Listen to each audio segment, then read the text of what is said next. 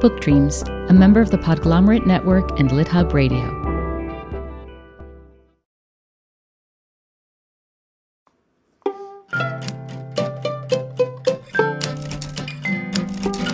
Hello, and welcome to Book Dreams, the podcast for everyone who loves books and misses English class. I'm Julie Sternberg, author of a number of children's books, including Like Pickle Juice on a Cookie and Summer of Stolen Secrets, a brand new middle grade novel. And I'm Eve Yohalem. I'm also a children's book author. My books include The Truth According to Blue and Cast Off, The Strange Adventures of Petra de Winter and Brom Broen. In each episode of this podcast, we consider a book-related topic. And in this episode, we consider, why do some authors take the hard way out? And what's the payoff when they do? Lori Frankel is an author who gives herself huge challenges when she writes her books. She's the New York Times bestselling, award-winning author of 4 novels. Her new novel, 123, is due out in June of this year.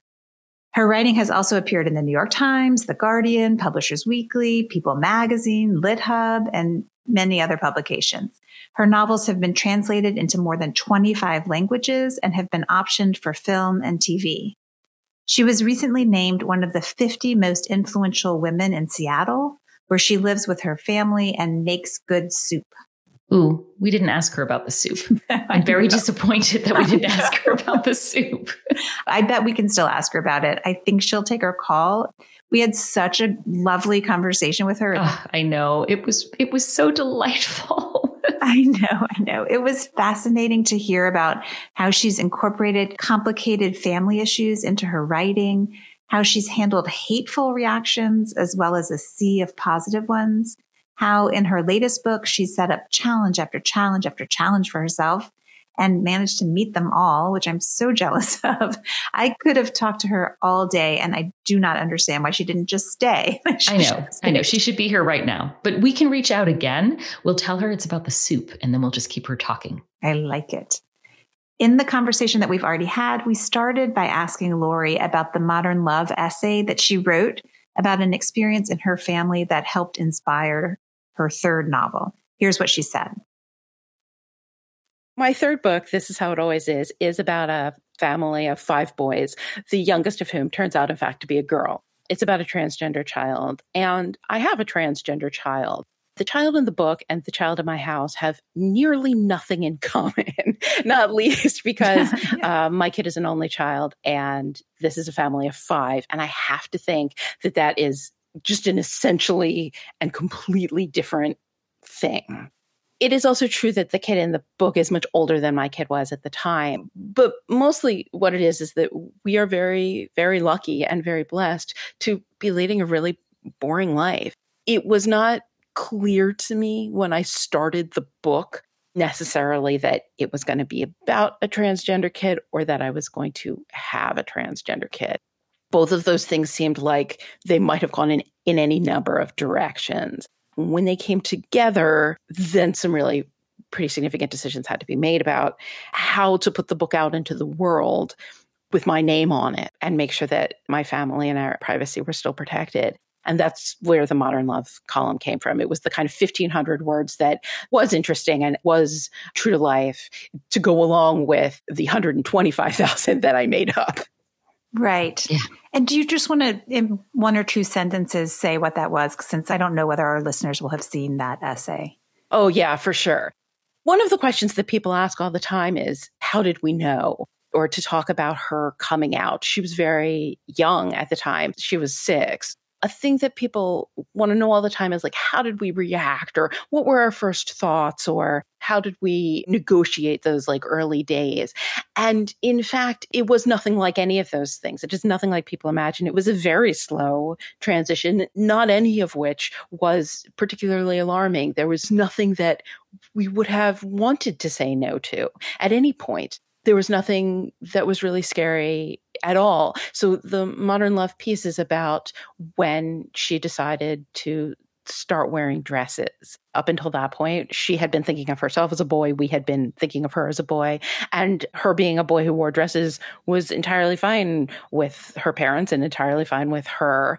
The essay is also about her going to first grade. And so in some ways, I guess it's the transition from wearing dresses at home and wearing dresses to the grocery store to suddenly wearing dresses to school, and whether that was going to be a problem for her or for school or for the other kids. And the answer was no, it wasn't a problem for anyone. And what a wonderful lesson that is on any number of fronts.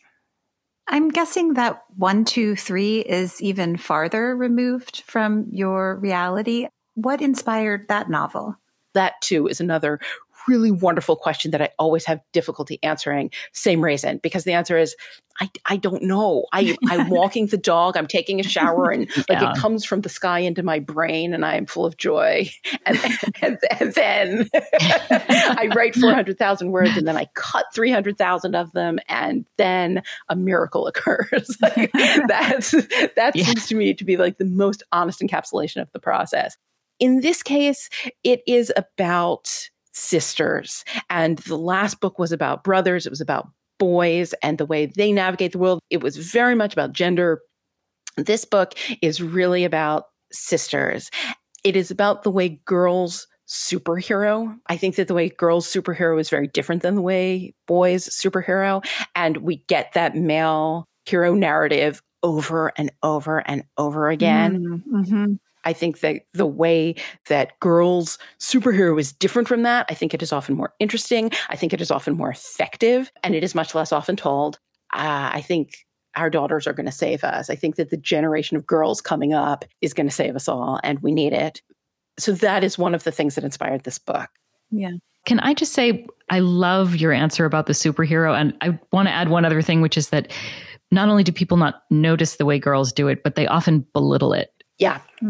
There's this great moment in your book where I think it's Mirabelle talks about teenage girls not getting it. And here I wrote it down. Don't get enough credit for this. Their ability to see the potential import of everything, no matter how insignificant it seems, and analyze it endlessly. She's describing female characters doing that thing that girls do, which is to analyze every last detail of every last thing. But you're saying it's a strength, it's a power, it's a superpower, which love. 3 cheers for that. For me, that's what the whole book is about. Lots of the people in this book suffer from this thing that has been done to them. My elevator pitch for this thing is it's about a very small town with a very dark past, which turns out not to be so past after all. And that very dark past has resulted in a great many challenges for the people who live in this town. And indeed, many of them suffer from disabilities. Those two, I think, are often sold short, are often suggested to us as being negatives, when in fact, these girls want to say, no, these are strengths. This is what makes us so amazing. Look what we can do. It's going to take 400 pages. It's going to look like you're used to seeing, where it's this, very strong, very lone man who takes care of things all by himself. And that's what makes him remarkable. Girls carry as they climb. Girls find strength from one another. They aren't going to look necessarily like what we think superheroes are going to look like, but that's why it works. One of the things that I think is so interesting about the superhero genre is that there's so much destruction in their wake. It's like, great news, I've saved New York City. Like, never mind about these 400 innocent bystanders who got crushed by cars along the way. Look how strong and impressive I look in my spandex. And that's, I don't even know if it's an appealing fantasy, but it's certainly a fantasy. And so I wanted to tell a different story. I love that. The other thing that I guess I will say in a more literal what inspired this sort of a way is Nathaniel Rich wrote an article in the New York Times in January of 2016 that I read about a small town that was downstream from a chemical plant that was polluting their water. And the lawyer who took on that case and proceeded to take on that case for 2 decades and counting. That article sparked something in my brain. I could not stop thinking about that.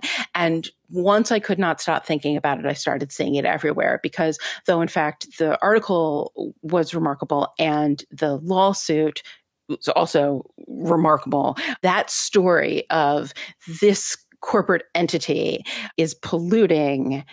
And we know that this is happening, and we know the terrible things it is doing to the people who live downstream, literally and metaphorically, but we're not stopping it anyway is something that I see every time I open a newspaper now. Mm-hmm. And that is at once very inspiring in a kind of literal way. These people who are doing these epic, epic battles. And it is also something that I felt these are really important stories to tell. I love the way that Laurie sees and conveys the people who are fighting these epic battles. It manages to be both firmly realistic and to give a sense of the mythic. I am so embarrassed to say that I had never thought before about this deeply ingrained view that we have of the superhero coming in, saving the city, all bulked up in spandex, while without fail, wide swaths of innocent bystanders are killed all around him. Like, why is that part of the fantasy? And why have I never questioned it? Yeah. So I don't know how to say this without making you feel bad. But I think about that all the time. I'm sure you're not alone. And it drives me nuts. Right. You know, it's why I lose interest in action films after the first half hour when they finished all the backstory and the character development. It's all part of that exceptionalism myth. The lone man who's better, smarter, stronger than everybody else, which is why he and he alone can save the world. But it's also why the lives of the unexceptional don't matter. And as you can imagine, this also ties into why I hate the places you'll go. Yeah. Because if some people are the best of the best, then everybody else is lesser. And there are huge political consequences to that kind of thinking. Yeah, so much better to shift the way that we think. It's a really fascinating shift in thinking, I think, for me, because I grew up and really I was sort of raised on this notion of like, how are you special? How are you special? I know I'm not alone in that. And I never really thought about what that means about everyone else as I pursued trying to be special. I never really thought about the negative consequences, but they're real. Well, negative consequences in terms of other people, but also I think all that, how are you special? How are you special? Makes a person really anxious, right? That's where the secretly believing I'm not so special becomes a problem. Right, or like, God forbid you don't cure cancer and you just have a normal life as a contributing member of society with friends and family members you love. Like, and that's some sort of failure, right? Because you're not saving the world. I don't know what you're talking about, anxious. What is this anxiety you speak of? Well, I'm talking about other people, obviously, Julie, not you, not me, but you know, it's just damaging on both ends, this idea of exceptionalism. Yeah. Laurie's book is helpful in that regard, as in many others. The next thing we talked to her about is why she set up so many obstacles for herself when she was writing 1, 2, 3. I feel like you set yourself up with so many obstacles for this book. So many. Like, you take on the very challenging topic. It's told from the perspective of 3 different characters, which is hard. And not only that, but one of the characters has, as it's described in the book, a body that doesn't work like people's bodies on TV, and one has a brain that doesn't work like people's brains on TV. So, you know, like, A, are you a masochist? And B, like, how on earth did you manage to pull this off? Because you did. You know, these characters are brought very persuasively to life and the story is compelling. But how did you do that? Okay. I love that question. And it's really, really funny. And masochist might be the answer. Some of it is that I couldn't see it going in. I didn't realize that it was going to have to be that way. I think if I had, I would never have undertaken it because indeed it sounds mad. It's too steep a hill. I think looking at it from the bottom, I would not have elected to go on that hike. I can't see it from the bottom. So unfortunately or fortunately, I don't know. In an interview after you wrote your second book, you said you didn't read your reviews. Even in a sea of positive reviews, one negative review would stick with you, which is so relatable. Totally. So you chose to be blissfully unaware of reactions. And then in an interview after your third book, This Is How It Always Is, about a transgender child, you said that every morning you were receiving hate mail, that it was just unavoidable. So what was that transition like for you, and how did you come to terms with it? Yeah, I mean, it's interesting that you ask it that way because I would say I have stuck to that and never looked back. I do not read reviews. I don't want to know. And in fact, early on, I thought this is a character flaw. Like, I need to toughen my skin. I need to become a person who can read reviews. Like, this is something I should be doing as a responsible, I don't know, novelist in the world. And I don't know whether that's true, but I definitely talked myself out of it. And I just came to feel great comfort in, I don't want to know. It's interesting because the hate mail was mostly in response to the Modern Love piece. Some other things that I wrote and some other pieces that came out about the book, but all of that happened before the book actually came out. And so there was a lot of nastiness in my inbox. There was a lot of nastiness in my social media.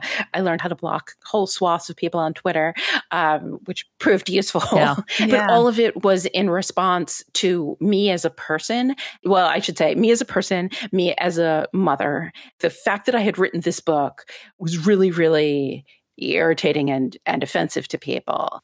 But none of it was about the book itself. And here, I think, is where you get really into the author psyche, which is that didn't bother me nearly as much as a review that's like, I loved this book. This book was so fantastic. I did kind of wonder why she did this thing and, in this part, but otherwise I totally loved it. And me walking around for months on end thinking about that one thing that somebody wondered about. Why didn't I do that? Exactly.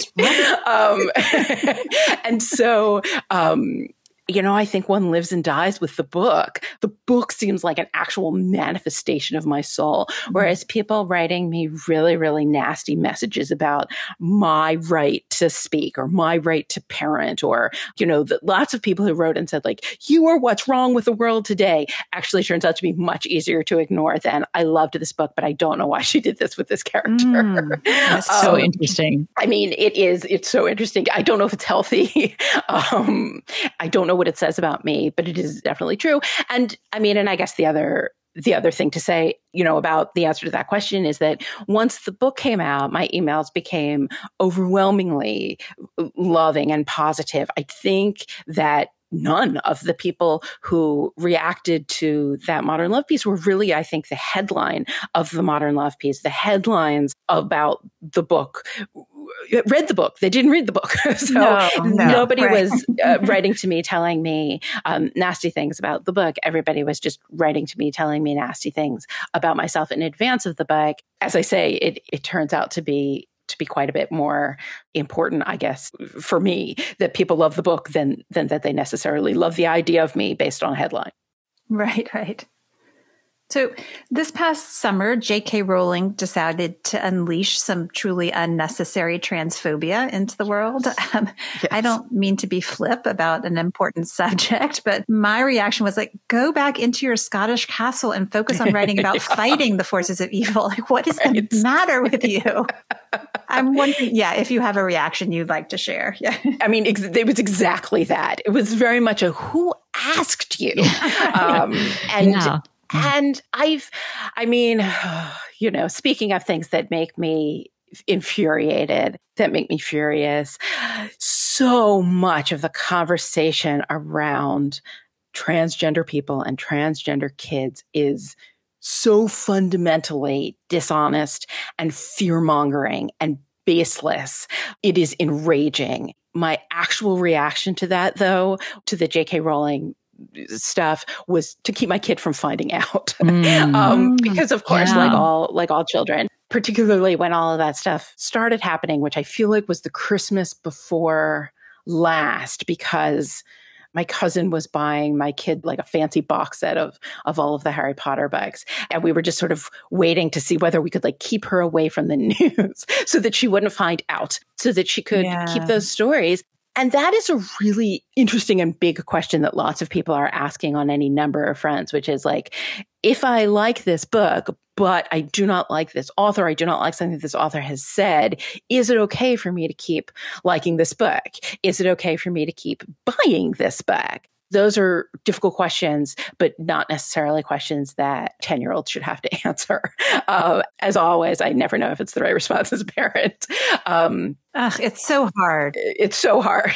It's so hard. And the question about, there's so many different examples of artists who are horrible human beings making great art and what to do about that. Yeah, but right. Yes, when you add in the child piece, it's almost like, as an author of children's books that are maybe uniquely loved, you should just keep your opinions to yourself because it's not okay.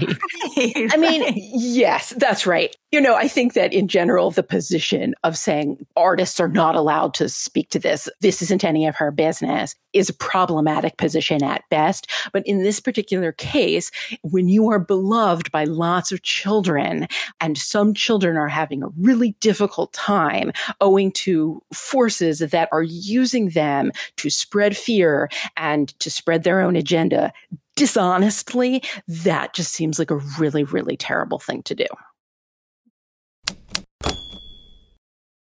Can we go back to the topic of Lori's hate mail for a second? I love that she found it so easy to disregard the truly nasty things people said about her as a person and as a mother.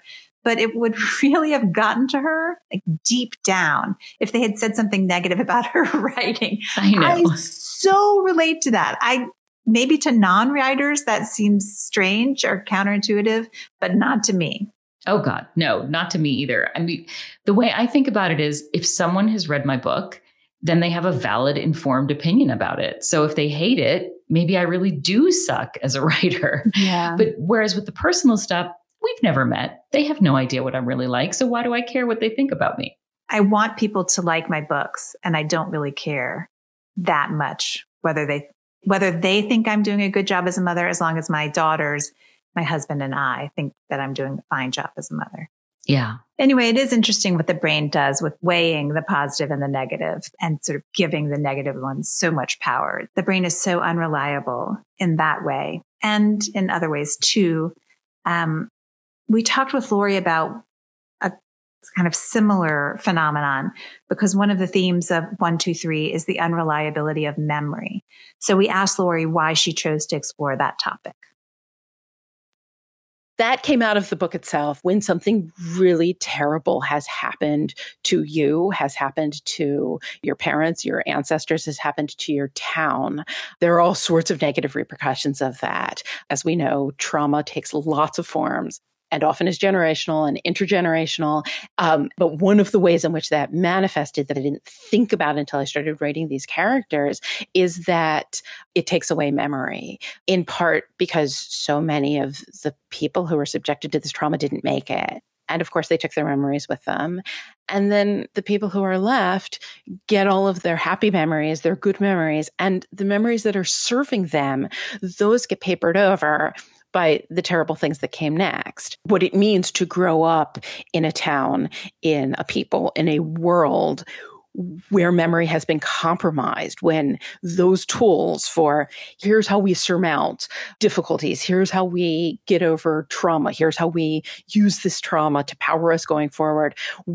Without those tools, that is another significant disadvantage. And it is an invisible one. And it is something that I think we don't talk about a lot and we don't even notice. Yeah. So another question about 123. There's a tension throughout the story about Bourne, which is the town, the fictional town where the story is set. It's hell and it's utopia. It's unlike any other place in the world, and it's the same as every other place in the world. Can you tell us about your thinking when it comes to these contradictions? Yep, that's perfect. I'm thrilled that you noticed. Oh, good. We got it right. Yay, hooray. Good job. You get an A. That's exactly how I would put it. And that was exactly my intention. So one of the things I went into it with is teenagers always think that they have to get out of their town and their town is boring and their high school is full of losers and what is out there in the rest of the world is so much more exciting than what you have at home. This is the state of being 16, I think, not necessarily anything about this town in particular. And so I wanted to look at all of the ways in which this town is indeed very unusual and very anomalous and has had some truly terrible things happen to it with truly devastating effects, and also the way it is exactly like everywhere else. And growing up there, one would feel as if one were very different and very isolated. And so the revelation that, yes, that's true, but actually it's true of every place else as well, seems like it would be kind of mind-blowing to a 16-year-old. So that was part of the idea I went into it with. And then the other piece of that is that if the majority of people in a town have a disability, if a majority of people in a town require some kind of accommodation and require accessibility, if you make the town accessible, then is that town a beleaguered place, or is that town a utopia? Is that town a really wonderful place to be? Yeah. Not as a, we are going to set out to do this wonderful thing, but just as if you are meeting the needs of your citizens and the needs of your citizens are different than other citizens, then what does your town look like? And what does it mean to navigate that town at that point? Was also something that I really wanted to do going in. And so I feel like this town is actually all three of those things. It is just like every other town. It is a town that has been beset by great trauma. And it is also a really, really wonderful place to live, particularly for the people who do in fact live there. And the fact that something could be all three of those things at once was astonishing to me. I love this recurring theme of seeing strengths as weaknesses, both in the characters individually and in the town as a whole. It reminds me a little bit of this time that we're going through now, because it's been so devastating in so many ways. But I'm trying the best I can to kind of see some of its weaknesses as a kind of strength. For example, this keeps coming up for me lately as things start to reopen. We haven't been able to do anything practically, right? That has been bad. Mm-hmm. But it's also given this kind of pause to assess and think about, like, how do we actually want to spend our time, and how much of the frenetic quality of life that we had grown so used to do we want to let back in, to the extent that we can continue to choose? Like, how much of our time do we try to keep protecting? Yeah, I'm afraid I've already answered that question for myself, and not in an intentional way, just a sort of default, can't stop it kind of way. I've let back in quite a lot of frenetic activity, and I wish I hadn't. And I want to think about ways maybe that I can reverse that. Yeah. The question in the book that I find most tantalizing is when Laurie said, if you're meeting the needs of your citizens and the needs of your citizens are different than other citizens, then what does your town look like? Yeah. I'm carrying that vision with me. The idea of a town that meets all the different needs of its citizens without judgment, without any kind of hierarchy. Just, if you need a wheelchair and I can only stand to wear yellow and eat foods that are yellow, then you get a wheelchair and I get to wear clothes that are yellow, eat foods that are yellow, and nobody makes a big deal out of it. And we both go on with our lives. Yeah, that's a lovely vision of a town. Yeah. And that's it for this episode of the Book Dreams podcast. Thanks so much for listening. Please subscribe if you haven't already. And if you like the podcast and think someone else would too, please rate and review us on Apple Podcasts or your favorite podcast player. Be sure to let us know if there's a book-related topic you've wondered about, and we'll try looking into it in a future episode. You can reach us for that reason or any other at contact@bookdreamspodcast.com. We're also on Twitter at BookDreamsPod and on Instagram at BookDreamsPodcast. You can find Laurie at www.lauriefrankel.net and on Twitter at Laurie_Frankel. Many thanks to our producer, Gianfranco Lentini, and to our theme music composer, Maya Polsky. You can find Eve at eviohallam.com and me at juliesternberg.com. And check out the podcast website, www.bookdreamspodcast.com. Book Dreams is part of the Podglomerate Network and LitHub Radio. Until next time, happy book dreaming. Happy book dreaming. Come listen to Book Dreams with Julie and